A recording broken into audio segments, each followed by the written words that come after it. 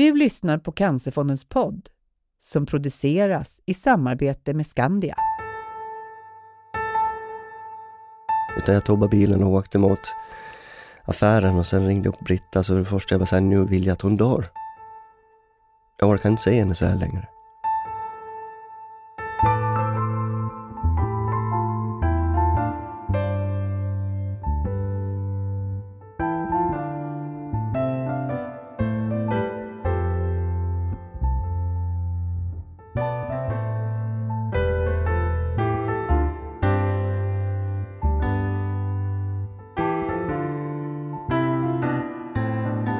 Jag heter Britta Hedefalk och jag är samtalsterapeut på Cancerfonden.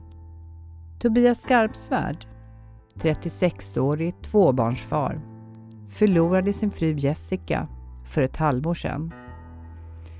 Kvar lever Alve 5 år och Isola 9 år med sin pappa. Niklas Adman, 43 år, förlorade sin fru Therese för 2 år sedan. De har sönerna Rasmus, idag 15, och Felix, idag 13 år. Hur kändes det för de här papporna när deras fruar dog? Vilka tankar for genom deras huvuden?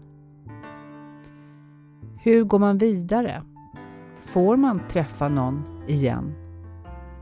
Får man längta efter värme och närhet?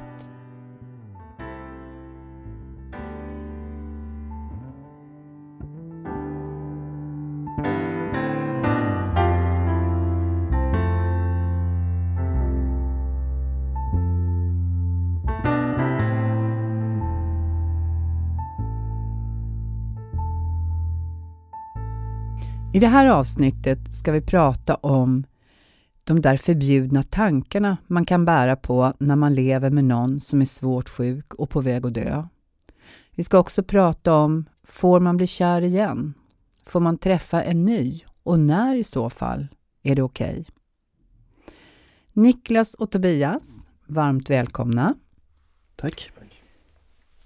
Vill ni berätta lite hur det har varit när ni förlorade Therese och Jessica? Och vad ni tänkte för tankar? Vill du börja, Niklas? Ja, de här tankarna, de kom ju redan första gången hon blev sjuk, att det var ju faktiskt en sjukdom man kunde dö av. Även fast man slog dem ifrån sig väldigt snabbt. Men de kommer ju på små timmarna när man ligger vaken själv. Och man har lyckats få henne att somna. Hon har ju sin ångest av att kanske dö då. Att jag kan ju bli själv om det går riktigt illa. Och den hösten som var 2013 när jag var ensam med barnen och hon var i Stockholm och fick behandling, så var det ju ett nytt för mig att dra hela lasset, om man säger. Den här vardagen. Och tänkte jag för mig själv, kommer ihåg att ensamstående, det vill jag inte bli. Liksom man insåg hur mycket man gör för varandra och hur mycket man hjälper varandra när man lever i tvåsamhet. Men ju längre tiden gick och hon blev sjukare och sjukare, så klart då kom ju de här tankarna oftare och oftare att det här kan ju faktiskt skit sig. Jag minns allra helst en gång när det var inte så speciellt lång tid kvar. Då ringde jag till dig, Britta. Och precis innan så hade Therese föräldrar kom hem till oss.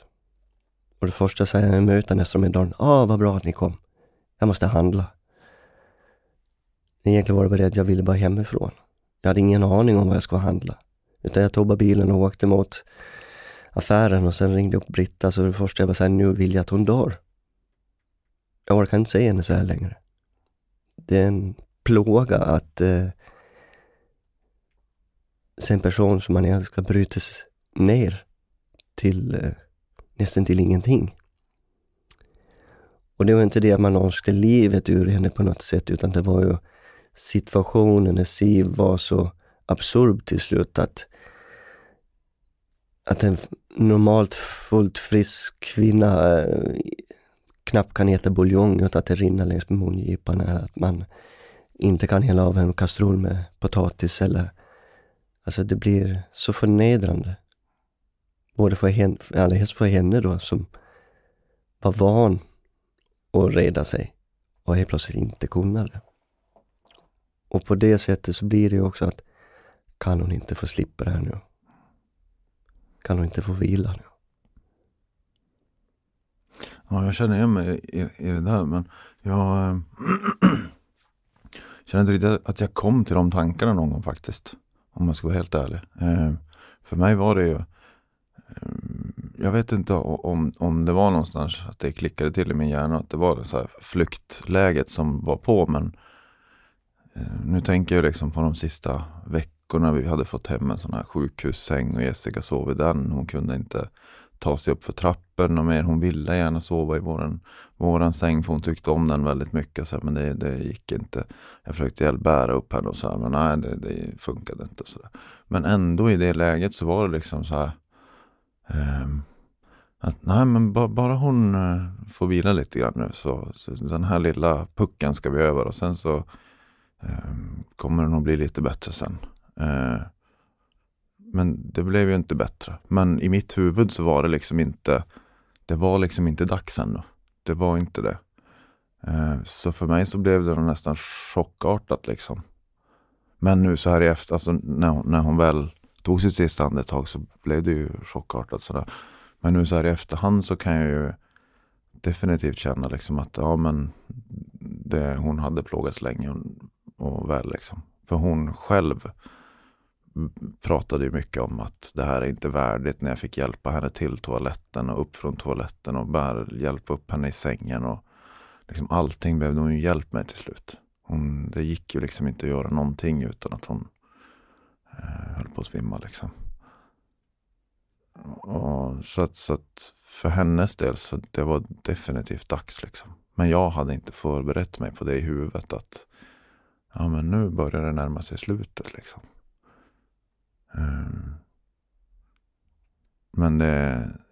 Men i efterhand absolut att ja, hon hade lidit länge nog liksom, verkligen.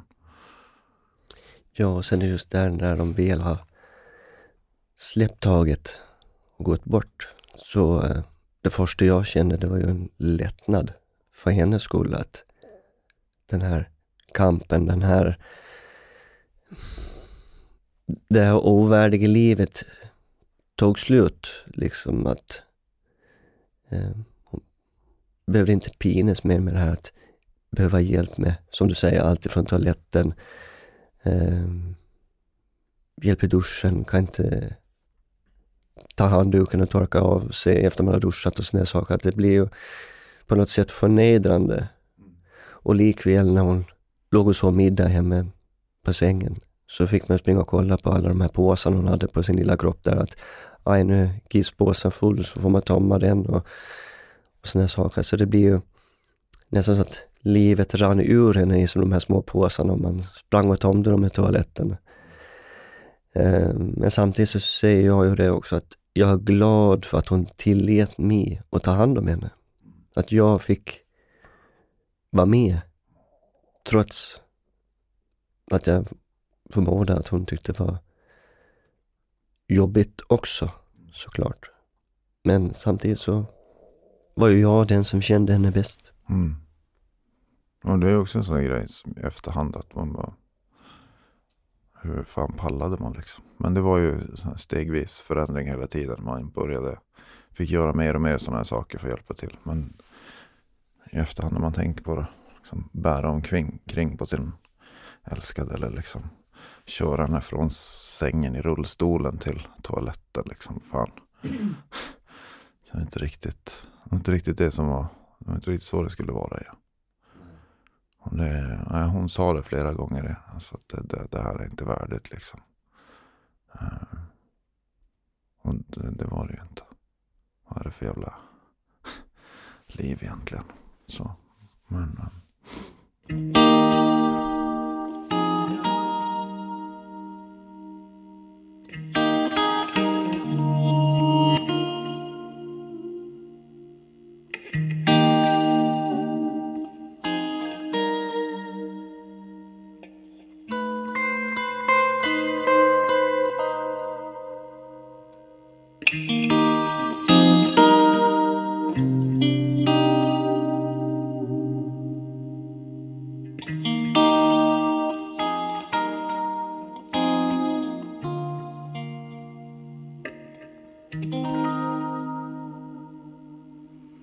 Men jag vet också, Therese fick jag ju aldrig träffa, men vi pratade mycket, du och jag Niklas, när Therese var som sämst. Och Jessica fick jag ju träffa och bli vän med.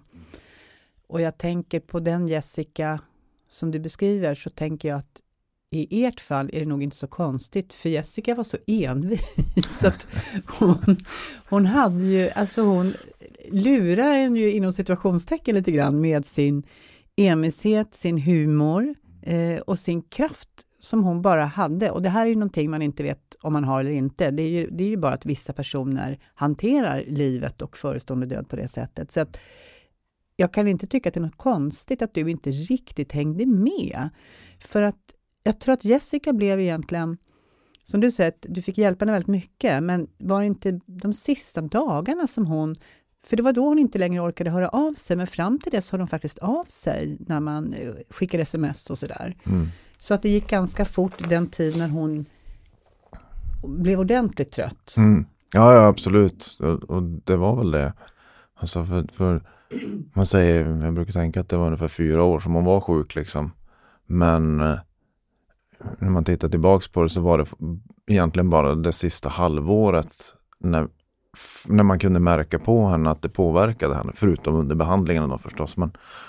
Men det sista halvåret som man märkte att ja, men nu är det någonting mer här liksom, med tröttheten. Det satte ju sig liksom på konditionen eller vad man ska säga. Hon orkade ju inte gå och sådär. Men det var ju, alltså det var egentligen hanterbart. Sen var det de 2 sista veckorna, då var det ju riktigt illa liksom, när hon bara satt i sängen och flåsade liksom. Så nej, det är klart att det gick ju väldigt snabbt de sista veckorna där liksom. Men det är ändå lite konstigt hur jag då inte kunde tänka tanken liksom att nu börjar det barka åt skogen här, att hon kommer att dö nu. Fastän hon förberedde mig liksom på så många sätt. Det var ju liksom, ja, vi hade ju biljetter till konsert i Göteborg i sommar och hon bara, den hade hon ju kapat bort för några månader sedan. Och sen så skulle hon på konsert med Isola i mars. Hon bara, ja, jag kommer nog inte kunna åka på den. Och i mitt huvud bara, ja, men det löser vi på något sätt liksom. Man var så trögfattad liksom. Men å andra sidan så kanske det också behövdes liksom. Någon som trodde och hoppades liksom. Så att hon visste då innerst inne att hon pallar inte mer. Och ja, det var inte så konstigt. Vad var det att palla med liksom? Sitta där och plågas. Som var andfådd hela tiden liksom. Så det... Jag kan bara vara med. De här sista sommaren, om man säger så, från juni till... Där hände det någonting. Det gick sakta utför tills då dagen efter hennes 40-årsdag då i juli. Där när hon blev inlagd, så de här sista 60 dagarna, då gick det väldigt fort. Även fast halva de här 60 dagarna levde man väldigt, väldigt mycket på hoppet. Och det gick väldigt mycket upp och ner. Ena stunden pigg som en lärka. Nästa stund i ett skymningsland liksom. Visste vi varken ut eller in eller vilken tid på dygnet hon var i vissa stunder. Och återigen så jättepigg och skulle hem och klippa rosar och skulle göra handlingsnoter och skriva att göra lista och till mig som jag hade inför framtiden då. satt hon och skrev. Frysen var väldigt viktigt att den skulle frostas av. Såklart. Ja. Men för nu vet inte jag hur det, men hon hade mycket smärta och så, det gjorde ont, så att hon fick mycket smärtstillande och så. Hon fick, helst på slutet, hade väldigt mycket smärtstillande. Så att ibland så var hon väl lite påverkad av det också såklart. Och hon ville ju så mycket i alla fall. Alltså, vänder man ryggen till så hux flux så låg hon ju på golvet och trillat. Så det blev ju nästan som att ha ett litet barn på nytt som har lärt sig gå. Man vågar inte riktigt vända ryggen till för att de ska trilla. Jag minns en gång sprang ut med soppåsen bara, sen när man kommer in igen, då låg hon ju flat på golvet och kom inte upp. Och bara det är ju också förnedrande för en människa i 40-årsåldern inte kunna resa sig upp liksom. När man är van och är väldigt fysiskt aktiv i normala fall. Precis. Ja, det var ju lite, nu pratade vi ju liksom, jag och Jessica då, att hon hade ju liksom aldrig ont. Hon hade ju inte smärta av sina metastaser eller tumörer eller sådär. Utan de satte sig bara på andningen liksom. Så hon var ju egentligen, hon var ju klar i huvudet hela tiden liksom. Och det kan jag ju tycka var skönt, för att alltså, det var ju Jessica jag pratade med när hon väl orkade prata. Men det var ju på andningen det satt liksom. Så det var ju också en grej just efter själva dödsögonblicket, om man säger. I och med att jag under de veckorna före hade varit väldigt fokuserad på hennes andning. Hur andas hon? Behöver jag öka upp syrgasen? Behöver jag minska syrgasen? Eller liksom, hennes andning var ju verkligen någonting som jag lyssnade efter hela tiden. Och sen hon slutade andas så var det helt tyst. Så det blev sjukt jobbig känsla. Vad fan, hon andas ju inte. Hon andas inte. Nej, hon är ju död. Men hon andas inte. Jag fick ingen känsla av att nu har de fått lugn och ro. Utan det var mer, fan, hon andas inte. Vad jobbigt. Alltså,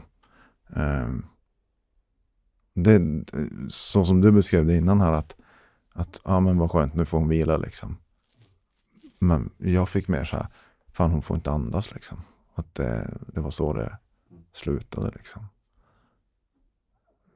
Den var jobbig alltså.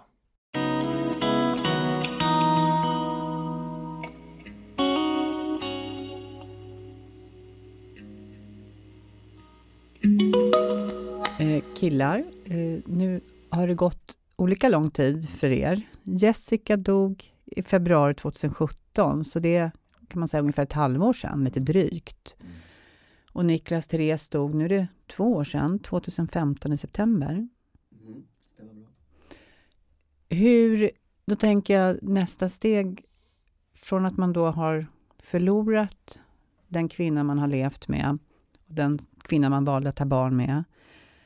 Får man känna, får man känna nya känslor för en annan kvinna? Hur har det varit för dig, Niklas? Det har varit väldigt upp och ner. Ena stunden vill man känna. Samtidigt så vill man inte. Och bara det får tillåta sig att våga släppa in någon igen är ju,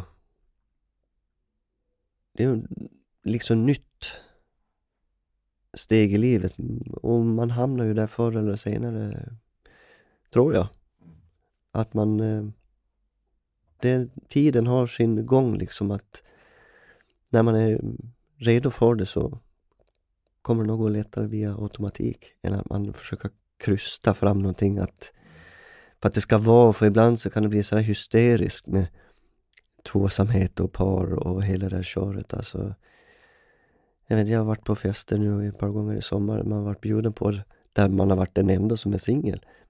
Det jag kom på efteråt, fan, det var ju bara par där. Men det var ju hur kul som helst. Och jag la inte egentligen ingen la någon vikt i det liksom. Var det en swingersfest? I Nej. sådana fall så ingår det i konceptet. Nej. Nej, det är inga sådana utsvävningar. Nej, för sant. Nej, men just det här att man även fast man inte har någon med sig eller går som par, så ramlar man bara in i tugget liksom. Och det är jättekul. Om man träffar så mycket nytt. Annars blir det lätt att man hamnar på sin kant ibland. Men nu är man ju på något sätt tvungen att ta kontakt. Jag tänker, nu har ni delat med er så generöst. Finns det någonting ni skulle säga till en pappa eller mamma som blir ensam i er situation? Jag tycker ni har båda påtalat tiden som någonting viktigt. Att man inte måste rusa in i nya relationer. Har ni några sådana tänkvärda ord lite kort man kan dela med sig av? Ja, forcera inte. Du måste igenom sorgeprocessen först och främst. Och den kommer och går. Ena stunden mår man riktigt, riktigt bra. Men sen kommer en körare då du är till inte ett jord igen liksom. Men det är ju oftast då när man mår som bäst och är som starkast. Då kommer den här väldiga sorgen och saknaden av den personen som man egentligen vill dela sitt liv med, som inte finns längre. Men låt tiden ha sin gång. Ha inte för bråttom. Nej, exakt. Det är väl sådana tänk efter före. Man kan fundera på saker och ting. Man behöver liksom inte man behöver inte rusa fram. Det behöver man verkligen inte göra. Det finns ingen anledning. Känn efter om det känns rätt. Då tackar jag er jättemycket för att ni kom hit och delade med er av de här tankarna och erfarenheterna framförallt som ni har och bär med er. Tack Niklas, tack Tobias. Tack själv.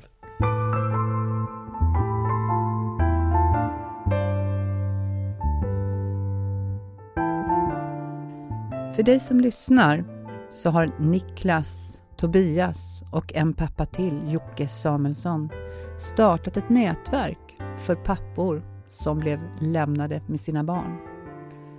Det här nätverket kan du få kontakt med om du ringer Cancerfondens informations- och stödlinje 020 59 59 59, så kommer de hjälpa dig rätt.